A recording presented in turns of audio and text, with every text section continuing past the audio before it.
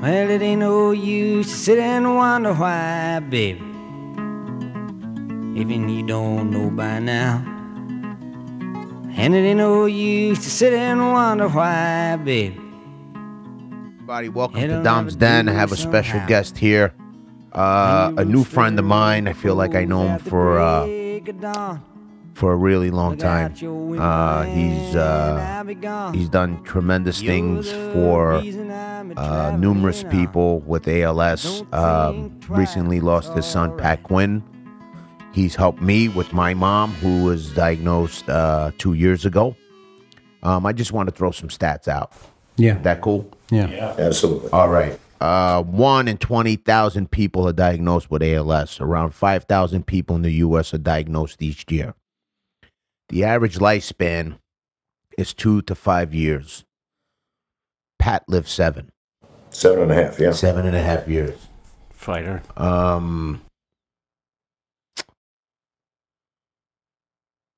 This is tough. This is it's always been tough for me to talk about this stuff. Because I'm fucking living it. But for instance, I called Pat today and said, "Hey, Pat, we're going to do it at 4:30, come down." And you know what he told me? He goes, "All right, I'll be there, but I'm driving an ALS patient to get his second dose of a shot." That's the type of man I have in my den today, who continues to do it. Pat, introduce yourself. My name is Pat Quinn. I'm Patrick Quinn's dad. Pat passed away in November of this past year, and his mission was to raise awareness and advocate for ALS to make sure that in the near future we have some kind of treatment or cure. So when people get the diagnosis, you have ALS, it's not that you're going to die from it. We want you to be able to live with that disease until they find a cure for it someday, and hopefully that'll soon. I mean, Pat's name helped raise almost or above 220 million. Over right? 220, man. Amazing. Just on his name. $185 million in the United States, $220 million globally.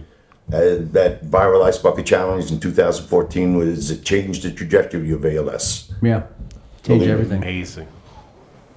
When you heard he got ALS, now we're talking about a young man who was an athlete. Yep. A very good athlete.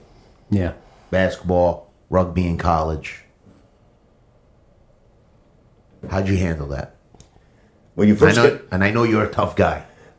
It's first of all, it was disbelief, because I don't know about any of you guys or anybody that's seeing the podcast, but prior to my son getting an ALS diagnosis, and possibly you and your mom got hers, you really didn't know what ALS was. So the first thing I did, I was on the internet, started looking it up, and all of a sudden, all these facts were coming out that there's been no survivors for ALS. 2 to 5 years, you're gone.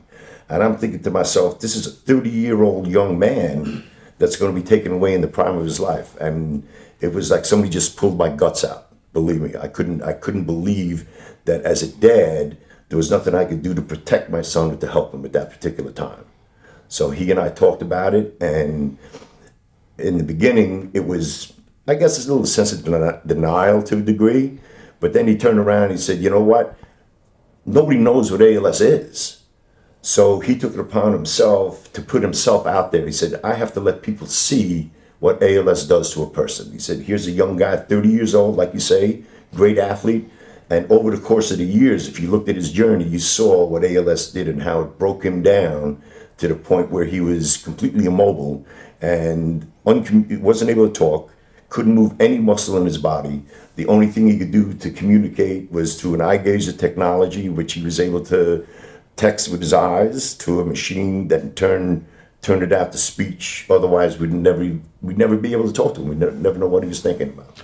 I watched numerous interviews that Pat did, and one that really sticks in my mind is he was talking about when he was.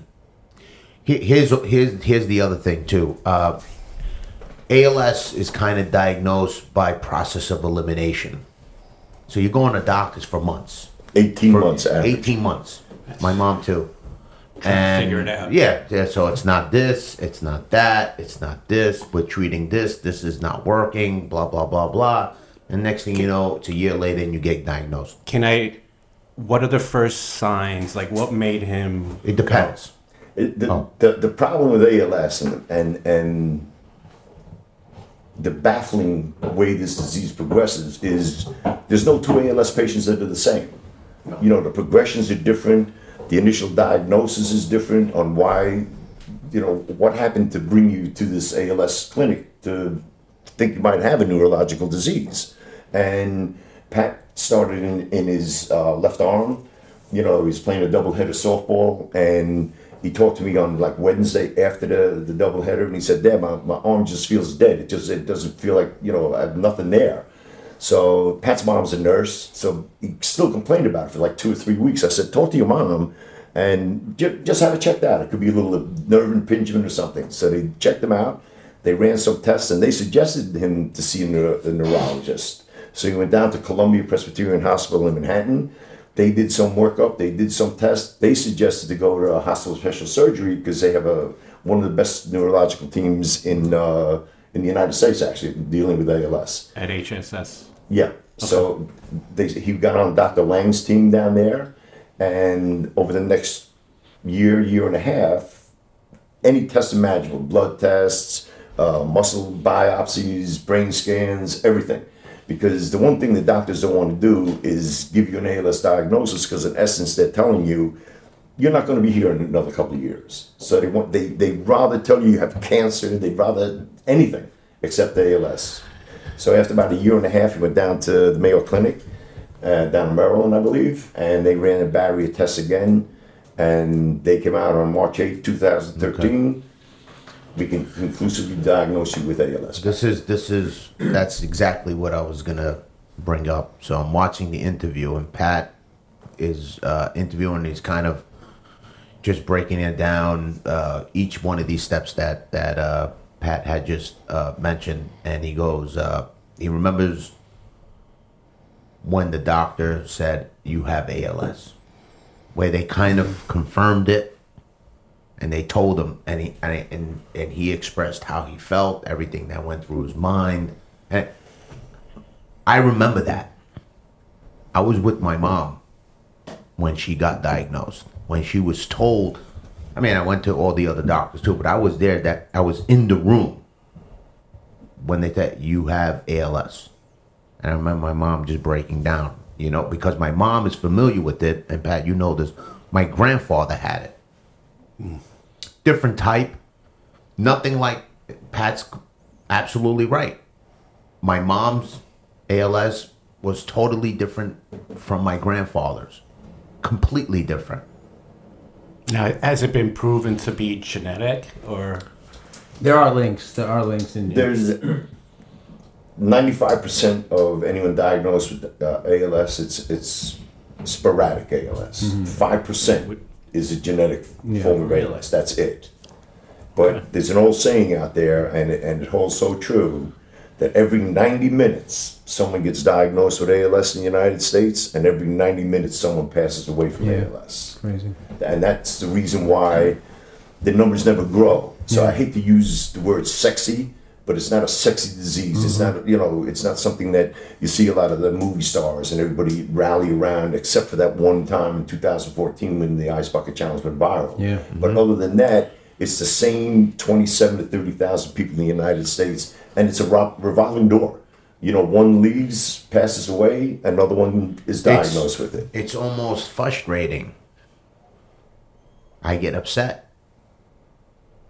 You know, you tell somebody, your mom had, and they don't know. Right. Yeah. And they don't know. One of Pat's biggest things, and him and I talked about it a lot. It really is the 30,000 ALS community, for lack of anything else, is constant. But it's the same 30,000, maybe different faces, but the same 30,000 number that are fighting. They're fighting the FDA. They're fighting the government. They're fighting for more funding. So it's imperative that the general public gets educated on the devastation of ALS. You know what I mean? And only then can they sympathize and possibly empathize with our plight here, that there's really nothing to help us as we go along. And raise You more know, awareness. so you know, like Dom creates awareness. I create awareness. Some other ALS patients do. I said, but then how many of those 30,000 are, they don't want to be out there. They just want to sit back and let me go. No. There's more of them than you realize. Pat, it's crazy because you could put a video of a dog eating ice cream, okay, and it'll get 20,000 views. If The Rock does it, it'll get 1 million views. Okay. If I tweet something about ALS or I retweet something about ALS, it doesn't seem to get the same amount of traffic. Yeah. Well, and perfect case in point, Which is what totally you just said. justifies what you just said. Right. Which, how do we solve that? Well, first of all, I think a lot of people, like even Pat's commencement speech or some of the speeches that he had made or some of the little promos I made for the Ice Bucket Challenge, I don't know if people are scared to open their eyes to see what it is, because then it's a really emotional effect on them. And all of a sudden now you've touched them somehow. Where a video like you say, a dog eating ice cream, hey, that's pretty funny, ha ha ha, and we keep moving because it doesn't make an impact on them.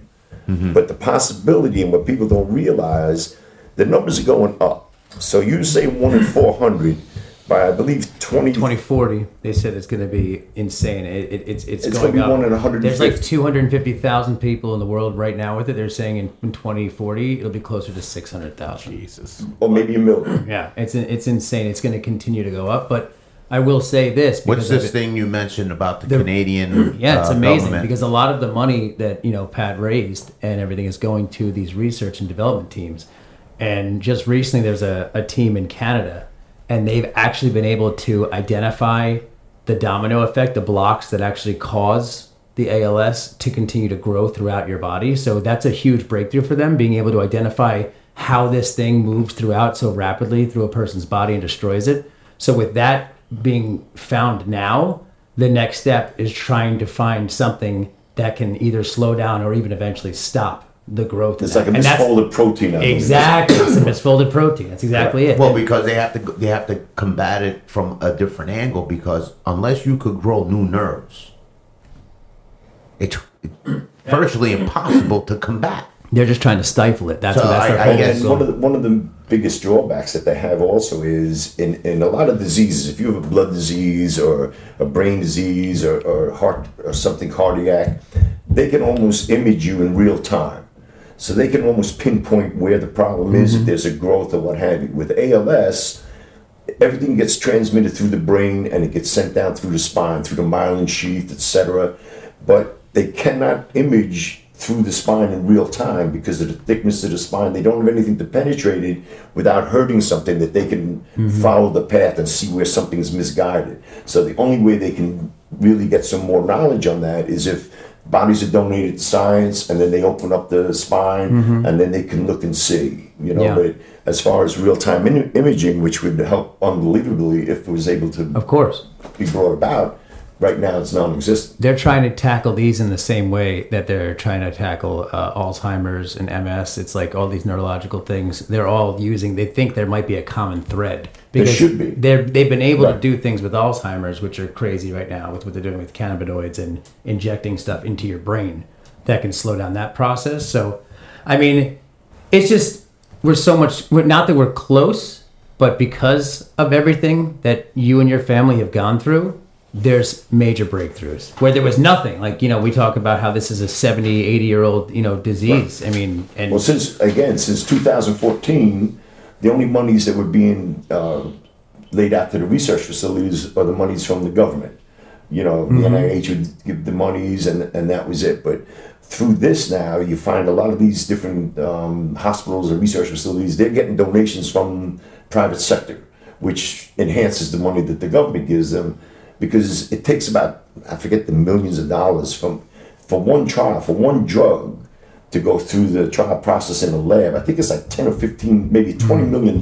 It's crazy. So now if they get funds from that, say we get together and we raise $10 million because a research facility came to us and said, hey, listen, I think we're onto something here. We need $10 million. How about 6 months from now, they come back to you and they say, you know what? We thought we were on the right track, but we didn't meet our mid-stage goals. We need another $10 million to continue. Yeah. How quick are you to write that check? And that's what happens in 90% of every drug that goes into trial in the labs. 90% of them don't meet even their mid-stage goals. They just lose the funding and they stop. So, I mean, once you donate 10 or 20 million bucks, how quick are you now to write another check? Yeah. It's a lot of money. Yeah. And with no promise. With no promise. Right. With no And promise. It's all uncharted territory. There's some drugs that are coming out, right? He mentioned all the time. I think Biogen. Biogen has a drug out there. It's called Neuron. Yes. And it's shown great results in some of the trials that they've had and some of the patients that it's worked on. But the FDA is dragging its feet, and they're not. The thing is, we're not getting enough promising drugs fast-tracked through their red tape, and that's. But there crazy. should, for I mean, emergency use, and somebody is. They, for whatever reason, they don't bring compassionate use into it. They don't bring. I mean, there's a. Well, that's why people are not getting the vaccine, COVID shot. Right. But look at the monies. Look at the monies that were invested in the COVID vaccine worldwide within a year and 6 months. Billions and billions of dollars. And ALS is not an incurable disease. It's an underfunded disease. So if you could bring that kind of funding into ALS, it'd be cured within 2 years. So look You at know what it it comes down to?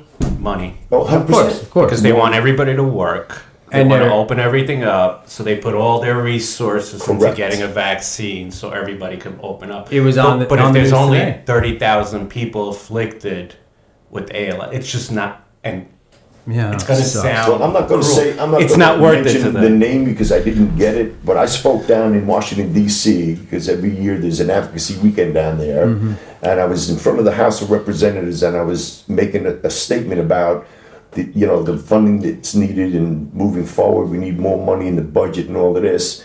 And I should have gotten his name. He was a Southern senator, I believe. He said, "What's the big deal? There's only 30,000 of you." Oh my God. And I went nuts. As a matter of fact, I was asked that I have to leave because I was. I mean, and I screamed. Probably obscenities. They asked. They weren't getting him out. Probably obscenities. And like, what if it was your kid or your mom? I said, would that be a difference? You better believe it would. It's only 30,000. Only 30,000. Correct. We're not people to them. We're just No, numbers. that's it. People's perspectives change when it hits home. Well, that's one of our old sayings. ALS does not have a face until it comes into your house. Yeah. Then all of a sudden you realize what this demon is and what it can do. And Dom's a perfect example. He's living ALS. His family, his mom has ALS. He knows the devastation of this disease. It's horrible. Now you take his instance, and not to compare with anybody, because it's devastating. But his mom's a little older. Now work that into a 35, a 40-year-old, a 50-year-old, and how that dynamic can actually, it could. She doesn't. You don't know how many people this disease has bankrupt. I know 5 personally that this disease has bankrupt. It will drain you. It's unreal. Trust me. It's unreal. There's not much government assistance. And you want to go, the insurance covers the basics. Like Well, they don't. it makes you laugh. And again, I'll revert back to Don on a couple things here. His mom needed a hospital bed. Did you see the bed that they sent her, the ALS Association sent her? At best, it's a glorified army cot, right or wrong. Yes. At best. My son's hospital bed is a Hill-Rom hospital bed that its value is about $87,000. Unbelievable. Okay? And this is a bed that, like his mom, he always has to be on the lookout for stores. It gets better. Remember this, Pat? So they sent my mom a bed. I remember this. Okay. And with a crankshaft, where you had to manually crank it. Like it was 1905. Where It's It's not even the impossible. point. It's The impossible point for her is- to crank it. It's so stupid. Yeah. And so then I was able to get a motorized one, but it's not a comfortable bed. I had to get the foam, put the foam underneath. I had to do all that. It's all these little things that they don't pay for, that they give you a hard time. I don't even want to go into getting the assistance,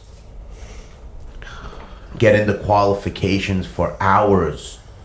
I remember they gave my mom they started her out with, she was diagnosed with ALS.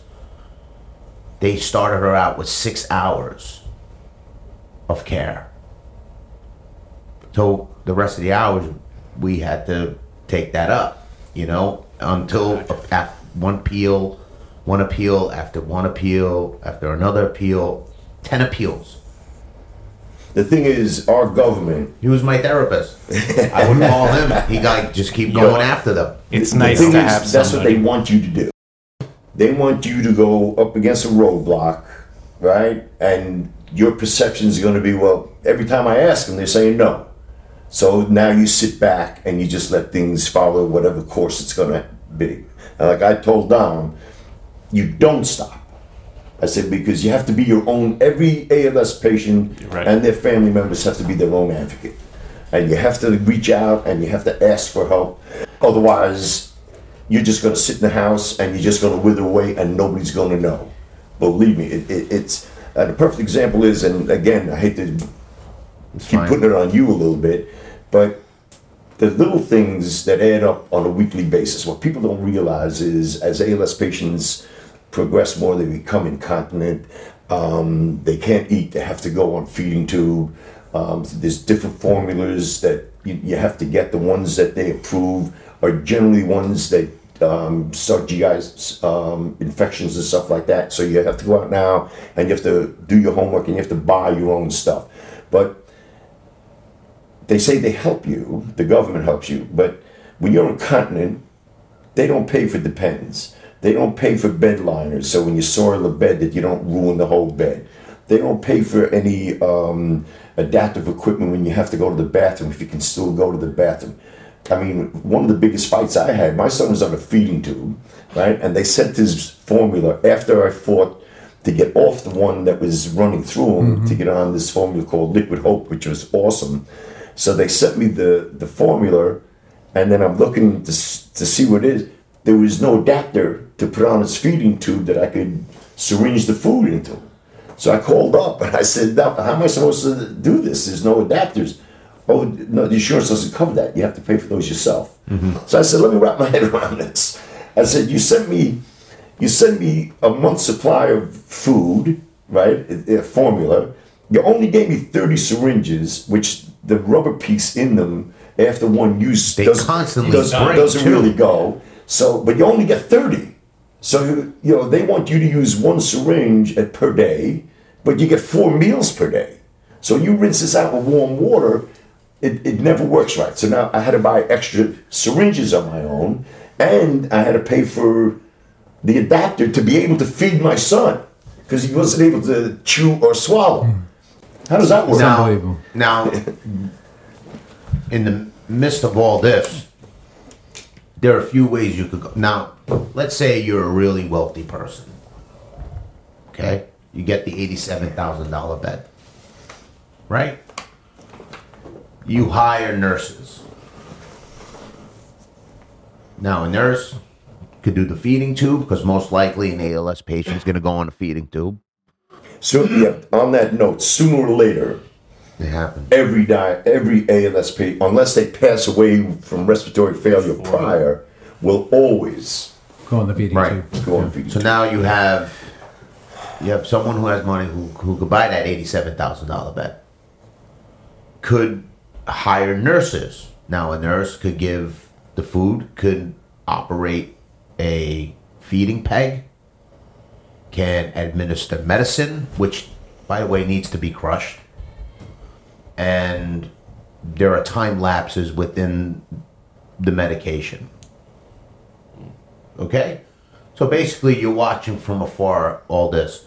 If you have enough money and you're comfortable enough doing that. So now, then there's the other option, which is a CDPAP program, New CDPAP York State, which is program. pretty awesome. But now you have to go get aides who can do all that. But they will only pay a fraction of what a professional person who is in that field. So now you have to compensate for the other half of that, which could be, you're talking about a payroll. You're talking about paying somebody like $72,000 a year at the end of the year, on top of what they're giving you. So now you can't do that. You don't have a family member. You don't have that extra money to give to an aide to compensate for the other money that you're getting or that you don't have. So now you have to deal with the aides that they give you from the insurance company. Insurance company gets an agency. The agency sends people who cannot give medicine. Not qualified. They're not qualified. They're not allowed to. They're not allowed to. They're not allowed to use a feeding tube and administer food through a peg. But yet they could cook somebody a steak. Why? Because it's a medical equipment? Because it's so there are constant obstacles that nobody's aware of. So whether you have money or whether you have a little bit of money, you have no money, there are obstacles. I've had battles with the insurance company. Wow. 7 months, 8 months just to get my mother 24-hour care. So, and you think of all the other people that are going through this. Well, Pat, you said, what's the average cost after insurance or... The average cost of caring for an ALS patient annually can run $250,000. Wow. It's expensive. Which is Now- probably the average cost of a house Well, in the U.S. It will bankrupt unfortunately, you. yeah, unfortunately, Oh my God. if It will bankrupt you. right, most times people can get Medicare, right? But the best thing to have is Medicaid. Now, to qualify for Medicaid, you can only have $14,800 in personal assets. Otherwise, my God. otherwise you're denied. So the first thing you have to do is either sell your house and spend that money first. And Put I have put a yourself friend in a trust. I have a friend of mine that had a college fund set up for his kids, right, in his name. Unfortunately, he got diagnosed, and before he could move that money out to protect his kid's college fund, they found out about it. It was documented. He had to spend his kid's money for college that he worked his whole life for before he could be able to apply for Medicaid and get Medicaid benefits. Wow. Evil. Now, here's a guy that's doing the right thing his whole life. Buying a house, he had to sell the house and spend that money. Putting money aside for his kids' education, as a good parent would try to do for any of their kids. Now he's afflicted with a disease through no fault of his own that's a fatal disease, and he has to spend everything that he worked for before the government will step in and help him. And that, to me, is despicable. That is so despicable. It is. It is. I It's mean, that's what crazy. insurance is for catastrophic cases like that. You know, You'd like to think But that. they don't And- want you to have, they want to have everything, and they don't want you to have anything for them, that's what justifies them giving you they want to stuff. see you empty out your coffers before they give you money. Right. But- and another thing too is, and the ALS community fought for years to get this. There used to be a waiting period before when you applied for Medicare, Medicaid, until it was actually granted to you. And sometimes it was a 5 to 6 month waiting period.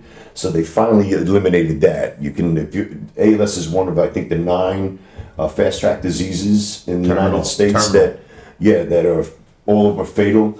So that you're allowed to, circumvent the waiting period to get those benefits, which if it were me, anybody that comes in to my office, if I was in that position, said I've been diagnosed with ALS, my next statement is, what can we do for you? What do you need? Serious, yeah. And especially, and I'm not disparaging vets. I love the armed forces, believe me when I tell you. I said, but there seems to be a little disparity in benefits when it comes to the vets and your average guy, your regular citizen. And granted, they deserve it, believe me, because when they signed up, they signed on a dotted line up to and including giving my life for the United States I will. So that alone, they deserve whatever they can get. But vets have carte blanche. Anything they want. They can change formulas. They can get whatever adaptive equipment they need. They can get power wheelchairs, new beds. They even have a program where they can get wheelchair accessible vans, housing rentals, all that kind of stuff. When It's like pulling teeth. When you have to get if he had to get a bathroom rental, he'd be lucky if one of the associations would give him $5,000. He'd have to come up with the other $20,000 himself to have a rolling shower put in, or whatever, wide doors widening so you can get a wheelchair into a bathroom. And it's such little things that people don't realize that the adaptive things that an ALS patient needs is not covered by insurance. Like my son, and I know I touched this with your mom, when my son started losing his strength in his hands, we tried to get some, like adaptive tools and things we could put on, knives and forks, so he could still feed himself as he had some motion. But again, these companies rip off handicapped people. You go out and you get like an adaptive cover for a fork that's probably cost $1. They're bagging you for $29.99. I think the whole medical field. So crazy. It's crazy. I think the whole medical field has gone to shit. I blame the insurance. I tried. Sometimes. I'll tell you this. Okay. Sometimes you think that's the way it goes. I'm not going to mention these people then, but there are 3 doctors who do house visits. Okay? Now, for me to bring my mom to have a visit, I would have to get a car that has a van, which I would have to call 3 days in advance. It's a lot of work. The machines, we're talking 3-4 machines. When you go out there. It's a lot. And so now there are 3 physicians who do house calls in Westchester County. Called all 3. Now one of them would come to the house. Why? Busy, too many people. I have a lot of patients. They want to take chances. That's a go-to excuse. No, but it's not even the COVID, because they are doing it. They're just saying that they have too many cases. I highly doubt that every case that they have, they're treating people with terminal diseases. I highly doubt it. I think people's ethics have gone to shit. I wouldn't be a doctor. Personally, I wouldn't be a doctor and turn anybody down. You're lucky some of these doctors, they call you back to see how you're doing. Yeah, good luck with that. Well, you can. Everything's driven by big pharma. I mean, even look at the opioid crisis in America. These doctors, they get kickbacks from the pharmaceutical companies when they prescribe people opioids. Of course they do. It's fucking insane. But that's any drug. If you go to any doctor's office and they're going to prescribe something, you know what? Here's a sample. Yeah. So the salesman's in, he's getting the samples, doctor's getting a kickback for every prescription he writes for that drug. I mean, it's when you're sitting in the room waiting for the doctor to come in and there's ads of drugs. Yeah, pamphlets. What are you trying to sell me these drugs? Like, Exactly. Exactly. What you were telling us before, off camera, there were things that Pat had in place before he passed away that he wanted you just to keep these things alive, and because Lou Gehrig's name is not doing it anymore. Some people don't know who Lou Gehrig is. Right. Okay? So let's be honest. For me, when I think of ALS, I think of Pat Quinn. I do. Thank you. And I'm not to discredit Lou Gehrig, not to discredit any of that, but that was 80-something years ago, and what has happened went nowhere. Well, somebody asked me that the other day. They said, what's transpired over the last 80-something years since Lou Gehrig said his farewell speech at Yankee Stadium. And I said, what happened? I said, if Lou Gehrig were to walk into a doctor's office, a neurological doctor's office today, and get diagnosed with ALS like he did 80-something years ago, the diagnosis and the prognosis be the same. You have ALS, your life expectancy is 2 to 5 years, and there's nothing we can do. After 80 years. Correct. It'd be if he walked in, it'd be the exact same thing. And on what you were saying, after a while, Pat was determined to make ALS his mission, to raise awareness, to raise funding, advocacy, whatever the case may be. So on that note, he was very specific on what his, like a lot of fundraisers we had, and I can say it here, I said, at the end of the day, we'd sit down and we go over, what it cost us to run the event and what we got in return for the event. And he'd say, Dad, how was it a successful event? Was it not a successful event? I said, yeah, Pat, we did okay. We're going to be able to put some money in the fund. So he said, cool. So about maybe 10, 15 minutes later, I'd be sitting in his house or something, all of a sudden over his eye gazer, he'd say, I'm sending you an email. So I'd look at my email, and all of a sudden I had 4 ALS patients in our areas, names there, with amounts next to them. And put these in white envelopes, don't tell them where it came from, go give them the money. And I'd say, Pat, I just busted my ass running an event for you, and you're giving away half the money. I said, where are we going here? And his answer was, Dad, they need it now. Yeah. They need it today. He said, when I need it, we'll figure it out. Yeah. And on that note, he's Oh, really? No, I'll tell you a story. Pat's story. So we were. I was texting back and forth with Pat one night, and it, obviously it takes time because he was using the optical device, and I was telling him I forgot what I needed. I needed something. I don't know if it was the food at that particular time. I think we were going over the formula. It wasn't working for your mom, yeah. Something, and he goes, okay. My father will call you tomorrow. Next thing you know, hey, how can I help you? What can I do for you guys? What do you need? Yeah. I'm like, okay, and then, but that's, I tell everybody, I said, this guy is incredible, and you're in front of me, so I want everybody to know you're an incredible human being, man. Thanks. It's fact. Yeah, appreciate you. Really are. What you did for your son while he was here, what you do for people every year who have ALS, what you do for their families. But the thing is, it's incredible. Like we experienced it firsthand. I know. And when Pat was first diagnosed, there wasn't really much help out there, especially the first year until the Ice Bucket Challenge took place, and then after that. So there was like a little 1.5, 2 year gap where we were floundering, figuring it out on our own. So you have to figure out what direction you're going to take. So we knew how hard it was for us to get things and to get things in place. So we're just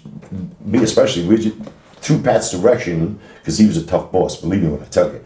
But through him, we learned how to navigate this disease. So now we feel like it's our duty almost to pass on what we've learned to try to help everybody that we can moving forward. And that was his big thing too. Like you got to pay it forward a little bit. You got to try to help them and never, this is what works. Just give them little ideas, give them some suggestions. This worked for us. It might not work for you, but, give it a shot. So, and that's why after his passing. Let's let our listeners know what are some of these events. Well, we fine-tuned it we used to do 6 events a year. And when Pat knew things weren't going well, he and I sat down. And we're going to keep his favorite event was 3-on-3 basketball because he was a basketball nut. That's a great event, by the way. Yeah. All the old our old coaches from high school and stuff, and friends from college, they all come. Oh, yeah. And there's so many people. There's people playing from 17 to someone's in late 50s, early 60s. I mean, I'm there playing, and I'm hoping I just don't get hurt. That's a win. If I don't blow a hammy, it's a win. But it's such a great event, and he used to give the speeches. And you can tell the difference because the younger guys, they're bringing it to the basket. They're going. The older guys, the set 3-point shot. Yeah, they all think they're Larry Bird. Steph Curry or somebody. Yeah. They're chucking it from as far back as that was Pat though. Pat used to shoot the lights out from when we played basketball real young with St. John the Baptist and always. Everyone just called him Lefty. He would just drop back and just start cashing. And he did it all the way through high school, man. He would shoot the lights out. He's a good little ball player. We should talk about Pat. Just celebrate his life. I think one of the really, like what you talked about, how much you were able to do over those years, the way he kind of like attacked this from day one. I love the picture he always used to circulate every year when he actually got his diagnosis, and it's just a selfie of him with his middle finger up. He used to put that out every March 8th. Oh man, It's like FU ALS. Attack mode. But getting back to what you said, you were talking about the events, and Pat was very passionate about trying to help any other ALS patients that we could in our area. And some of the research facilities that he worked with, especially ALS TBI up in Cambridge, up in Massachusetts. And because 87 cents of every dollar they make or they get donated goes directly into research. You talk to any of their scientists up there. I have guys, Fernando up there, he's one of their head scientists up there. He could make 7 times more in the private sector than he does there. But he's just so passionate about working on finding a cure for ALS. He said he's not leaving until he does. And that's everybody. If you ever go up there, it's the facility is amazing. You can walk through it. The scientists will stop and talk to you. They'll even tell you what they're working on. And Pat's been working since day one. So we're talking about the events. He wants certain monies to be, sent to certain individuals and to certain research facilities and stuff like that. So that's one of them. We have some others that are lined up, and from the events that we do, the 3-on-3 basketball, we have the golf outing, which is very successful. We have the golf tournament. We have a very close friend of ours. What we're doing, right? Well, we're definitely going to force him to go. Yeah. The softball tournament's this coming weekend. The softball is this Saturday. Yeah. And a very close friend of ours that works for Google owns an ice cream shop in New Jersey. And you wonder why a guy that in middle management would own an ice cream shop, but the name of the ice cream shop is 7 Scoops and Sips. And the name comes from he's got 7 kids. But to teach his kids, he does very well, but to teach his kids what a normal kid would do, they all work in the ice cream shop, they're all involved in it. But what he does is every month he'll turn around and each kid's allowed to pick a charity or a place where they'd like to send the profits from that month.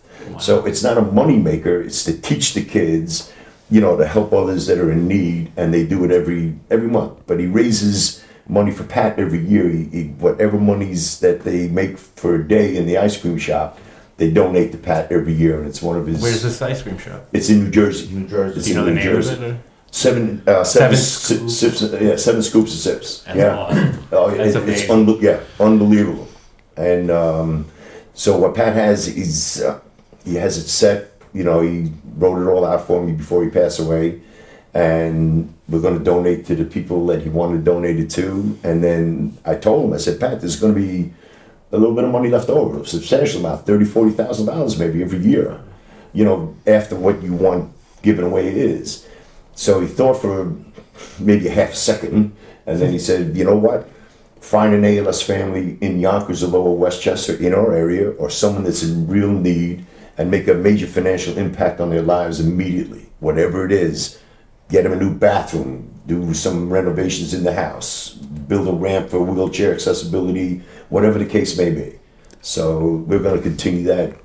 Amazing. Oh, yeah. That's the other thing. You got to remodify your house. That the insurance doesn't pay for. I had to put the... No, absolutely not. I had to come out of pocket and get the stair lift. They wouldn't pay for that.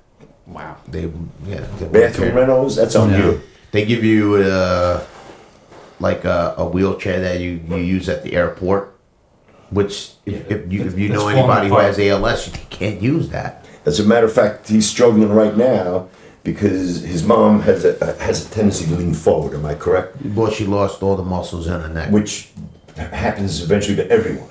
So right now he's in need, and I got to see the chair before I leave. He's in need now of a higher back chair Savant, with a head brace on it that has an attachment that you could put a strap on her head to hold her more upright, so she's not sliding and moving all over the place. Because without muscle control, even a person that's sitting down like this is just probably the best you can do at most times, correct? at best when she's in the chair. She's looking straight at the floor. Correct. So any sudden movement, she can't. If you tilt, she can't. Well, she won't go in the chair. Yeah, she can't. She won't go in? She's No. probably scared to death. Oh, yeah. She's just not comfortable. Tipping out. She has. She gets problems with her stomach, her diet because of those muscles. So sometimes sitting in this position actually aggravates her, and the last thing you want to do is get them all riled up because then they can't communicate on the optical device, and it just And what it's a that very frustrating thing. And what that leads to also is because of her fear or the uncomfortableness of sitting in a chair for hours on end. I mean, Pat sat, once we got him out of bed in the morning and went to the bathroom and hadn't set up, he sat in an easy chair a good 12 hours a day. Yeah. So unless it's just right, that person now reverts to laying in bed all day. Yeah. Which sort of picks up the pace of the ALS progression. Yeah. You know what I mean? Because now you're not stretching anything, nothing's being moved around. Yeah. Everything's just laying in one Do one they place. recommend doing that? Like some Well, exercise? but here we go again. One of the best things that you can do in the beginning, as he's aware, everybody comes in. You know what I mean? They evaluate you and what have you like that. You have a speech therapist, a physical therapist, occupational, etc. But after a while, when you can't use any of the adaptive equipment that they're trying to have you use, all of a sudden the OT goes by the wayside. And I had an argument with the physical therapists because they said he's not meeting our goals. So I said, well, what goals do you have? I said, what part of ALS, nothing gets better? So they discontinued his PT, right? Where my thing was, let's just stimulate what he has to slow the progression down. Let's just, Yeah. and no. Or it's something to do for an hour of the fucking Just to day. get the brain going. Well, so what we did was, and he'll know it too, I had a massage therapist come in twice a week, and it was the So do best thing that we did. Shout out to Becky. Yeah. She's Shout out the to best, Becky. right? Yeah, she's coming tomorrow. Excellent. You'll love her. My mom. That's So it. she's done 2 weeks now. This 2 is weeks the woman that took care of Pat. So And which now here we go. This is in it. This In the is pocket. another expense. And you. that's it, right. You see what I'm saying? yeah. It's these little things that start tallying up. Now Becky is very reasonable. Yeah. Because she's, she works with ALS patients and she knows. But if you were to get somebody to come in, well, a massage therapist twice a week could run you $200 a week. More. Maybe more. More than that. So now you House visits? But believe me, when she finished his hour with Pat, it was like he was a new guy. It was like a new guy. Mom is really calm. For like after 3 that, days. It's like And then she once she works with you, she cares about you. Yeah. So she'll come in a little earlier, and she'll talk, like we'll have the eye gazer set up with Pat, and she'll say, Pat, where we at? And he might say, my shoulder didn't feel right when I was sleeping the other night or something like that. So then all of a sudden she'll fine tune where she's going to treat, but give the full body its work, but she'll work on other places, that might have been bothering. And he was like a new guy that, like, when she first left, man, but he's all oily and shit, right? So we had to bring him in and give him a shower, but after that, man, he was golden. Yeah. I'll go there, I'll massage her, and I'll do Little range of motion and stuff, right? range of motion, but also like a heated towel submerged in Epsom salt, and do it that way. Well, you do whatever you can to make them comfortable. Because the muscles tighten up, right? They atrophy where it's non-existent. But the thing is, there's no handbook, on the progression of ALS. So, like a lot of things that I'd be telling Don about, he's not even there yet. You know what I mean? We're going through it already, but he might not have another year before he experiences some of the things that we talked about. Where I worked with a gentleman, not worked with him, I tried to help him out a little bit. He got diagnosed, I'd probably say last June, and he passed away before the Christmas holidays. Wow. It was boom, here it comes. Wow. Just one plateau after another, just spiraling. Wow. Like 6 months at best. And he just completely went downhill that quick. And again, unfortunately, 99% of your ALS patients would be a respiratory issue and leading to cardiac arrest and what have you. Unfortunately, like that. Wow. But like I was telling the guy the other day, I said, you see all these awareness shirts, keep on quinning and all of that kind of stuff. Did Pat I wanna have be a the- favorite song? Huh? Did Pat have a favorite song? He was one of them Wu-Tang leather Yeah. motherfuckers. There you go. There you go, Pat. Yeah. But every I don't know, right? As a matter So of fact, good. we met this woman, and she was big in the ALS community. Somehow she got him the original, one of their biggest songs. I didn't know what it was. I tacked it up on his wall. All his friends come and said, well, where'd you get that? It's the actual notes and all that. I said, man, it sounds bullshit rap dudes, man. I don't know who they are. Wu-Tang Clan ain't nothing to fuck with. They're But see, that's actually the other really thing. good, Pat. Huh? They're really good. That's Well, I know they make a that's big comeback now or something, right? There's a big thing about but it. that's the great trying thing. it. Wu-Tang Clan. Yeah, his whole group. Like it's like you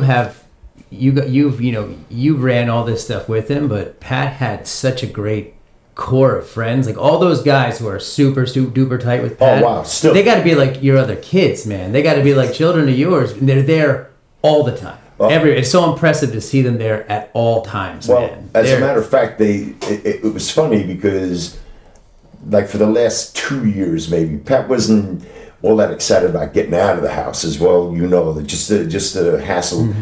Like people used to see him at events, but they didn't realize it took me and a caretaker an hour and a half to get him ready just to get out of the house for yeah. that. Yeah, it's a lot of work. And then he'd come out and like he'd be a pain in the ass getting out there. But then once he was there, it was like, this is where I want to be. People have to know where I'm at. But the Iona guys and the Halley Street guys. So it turned out they actually had to break it up as to how they came. So it used to be Friday nights was their night to come over to the house. And I know how great the party was the next morning. Trust me when I tell you. I used to come in there. There'd be 6 empty vodka bottles, 2 Jameson bottles. There'd be 24 cans. Yeah, It's a good night. And I'm like, okay, the boys had a good time, and the pot smoke can still be, in the air a little bit.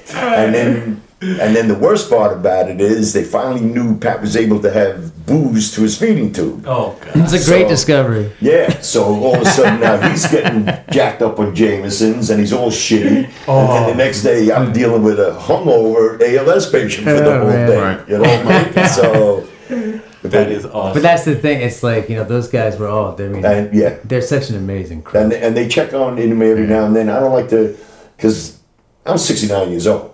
These guys are in their late 30s at best. yep. So even though I'm a knucklehead, I'm a shithead from, the word go. Like I never grew up. I'm still like 19 or 20. But it's still, I'm an older guy. So I never want them to feel that they got to watch what they're saying or watch what they're doing when I'm around. Yeah. So like on Friday nights, I'd get some pizzas and the fridge was always full of booze, whatever they wanted. And then I'd cut out when the night caretaker came.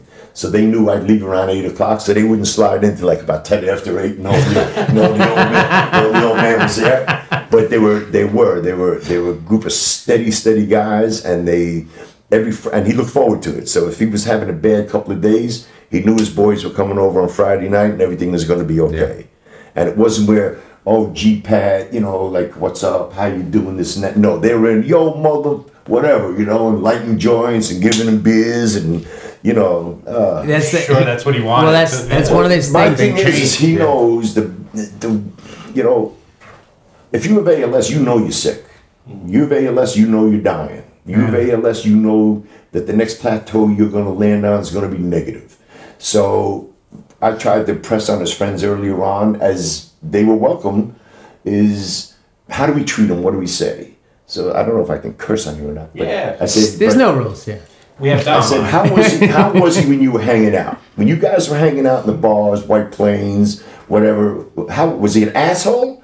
He's still an asshole now. I said, was he a knucklehead? Was he a ball buster? However he was, he still has the same personality.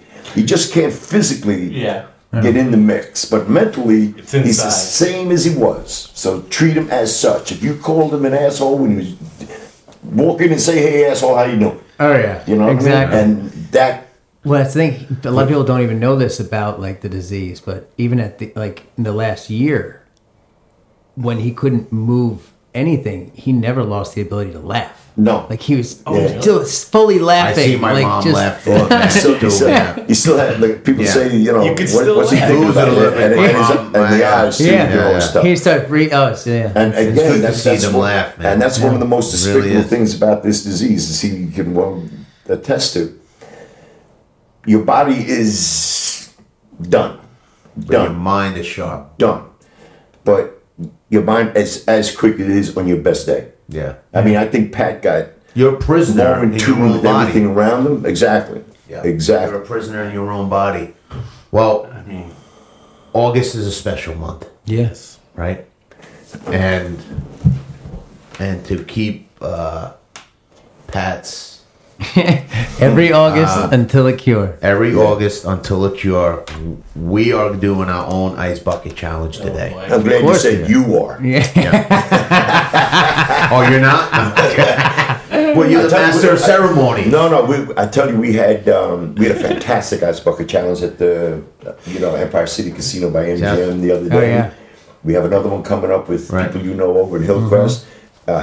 We have probably 4 more lined up. You know, through the month. Since Yeah. we both missed the one at on Saturday. on yeah. Saturday, we're doing it today. We're gonna film it. We're gonna put it out, and this is And I think all of our guests that come on this month, especially, we have to challenge them to do it as well. oh my goodness. That's a fact. yeah okay. But we're gonna try to keep the mission moving forward. We're gonna keep it moving forward. Yeah, and because again, like we talked about earlier, and Pat's big not fear, but one of his biggest things was if we don't keep doing this, and if we don't educate outsiders to join us in our fight to find a cure, to keep the awareness going, we're going to revert back to pre-2014, and then it's going to be, what is ALS? You know what I mean? Where are we going? You know, because unless we keep it in the public eye, nothing's going to get done. Well, he planted seeds, and there's a real tell you, strong it's tree one- growing out there, man. Oh, It's going to 100%. keep growing. It's Let's hope. impressive. He Pat, deserves it. does this help you In what regard? in getting over the loss and just I don't think there's ever going to be a getting over the I loss. get that. I mean, when Pat passed away, it was like my life shattered. Yeah. It was just burst into a million pieces and a million pieces of darkness, to be But- quite honest. talking about it? Helps keep him alive. Well, the thing is, I wear his wedding ring right here. I had it sized down, Jesus Christ. and I wear it all the time. And I feel him around me almost every day. No, I shouldn't say almost every day, every single day. And I talk, as a matter of fact, I can show you on my phone right here. Well, I'll turn it on later. I text him every day or every other day, even though his phone's turned off. But it's like I'm keeping the conversation with him going. I told him I was coming here today. You know what I mean? I told him he'd be busting my balls, and it's on there. And I tell him about the ice bucket challenge that was coming up, and one of his friends is being a little bit of a dick on the, so I told him that too. So it's where I've made up my mind that not to let him go until I know he's ready to leave. Right. And I need him to send me a little sign every now and then that I'm doing what he wants, and I go up to visit his gravesite minimum once a week, and I let him know that I got this for you. It's beautiful. You're doing a great job. Yeah, man. It's inspirational. It's just crazy. You're doing a great job. It's just you know what, you can't do it. Like people turn to me and they say, "Oh, Pat, look what you're doing! Look what you're doing." I'm doing what my son wanted me to do, but I'm only able to do it because of the network that he surrounded me with to be able to continue moving forward. There's no one person that can do this. As he's well aware, he can't do everything himself. I can't do everything myself. You know what I mean? But if we do it as a community and we do it as a group, a collective voice is a lot stronger than a single person. Yes, absolutely. Outstanding. Amen. Thanks for coming here. Now, Thanks for get the fuck out. Is that what he's telling no, me? now goes- we're gonna go that freeze goes our throw asses ice off. on He us. said you're done. Thanks for stopping by. Yeah, thank you so much. Thank you so much. Thanks We've for been having we've me. been wanting to do this for a while. We've been Yeah. trying to I pick the right appreciate time that. to do it. We figured And- August would be the best. I appreciate that. And unfortunately, Dom's here. He's living it still right now. And we got to be able to give him the strength to carry on his journey too, because unless you're in it, you don't, like I'm sure he might tell you 60%. There's 40% of what he's going through that nobody knows about, and it gets heavy on your shoulders. You know what I mean? And this is good. It's nice to talk about it. It's good, you know, to get friends, family involved in it, because all of a sudden now you have that help. You know, you have the support you need, and it's important to make sure that you continue to do that for him too. Yeah. All right, guys. We gotta look out for each other. Yeah. 100%. All right, 100%. Let's and on the last thing too, one of the hardest thing that I felt that we had to overcome to a degree is the giving up. You know what I mean? If you think of something that you have to do without, or you can't do anymore.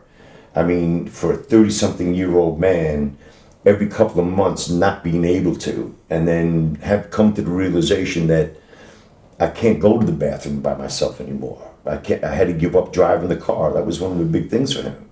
You know, I have to use a walker to walk. Now I have to use a wheelchair to walk. I mean, I try to think about this and how do you stay so positive giving up so much to the point where he was fully wheelchair bound, and the only way he was able to communicate was kept through fighting, Pat. He kept fighting. Well, I think that I don't know, but I would think that's how I think that was Pat's therapy. Was fuck this. I'm gonna keep fighting. I'm gonna keep helping other people. And I want you to see. You know, you don't know. 2 o'clock, 3 o'clock in the morning when it's dark and the 8 is sleeping over there, and they, you know, I see my mom sometimes just thinking. Well, that's sometimes when you can you imagine how alone that feeling must be? Well, how many times did I talk to you about one of the things that I never can really comprehend or understand is, hey, you know, when you're up and there's people around and you're moving and you're getting fed and everything, and guys will come over, you might watch a Yankee game, you might watch a little something, but then about 10:30, 11 o'clock, you're going to bed. Right? An aide is now putting you into your bed, positioning pillows, getting your BiPAP on, getting whatever breathing apparatus you have, and getting you comfortable for the night. What happens in those 8 hours that you're there by yourself? Where do you get the strength to continue? Like I always used to think when he lays down at night, is he asking God to take me now? You know what I mean? I've had enough. Or does he wish for a good night's sleep? When he wakes up that next morning, is he thankful he's here? Or is he like, oh shit, I gotta go through this another day? And as with his mom and my son, it's like, here we go. How do you stay that strong? I actually know the answer to that question. Huh? I know the answer to that question. I won't say it here, but I know the answer to that question. I just would like some of Pat's strength that he had. I mean, that's amazing. Yeah. What a fighter. What a fighter. Wow. Well, like they say, like I always used to kid around. I said, we're buying more T-shirts, Pat. I said, I'd like to buy 30,000. I survived the ALS T-shirt. Fuck yeah. Wouldn't that be great? Let's get that done. Not you know, I'm an ALS warrior, not I'm this, not I'm that. I survived the ALS. We'll get there. That's the shirt I want to buy. Well, we got to get there. Let's get there. Let's fucking things get like there. this will make it happen. Yeah. We'll keep doing it. Thank you very much. Thanks for Thank having me. you. Thank you, for man. being here. I don't. All right. Let's crack this mausoleum and go Let's go toss some really cold water on All it. right, over and out. Pat, thank you so much, buddy. Thanks for having me. I appreciate it. Thank you. That's the dream for the team who was a fan.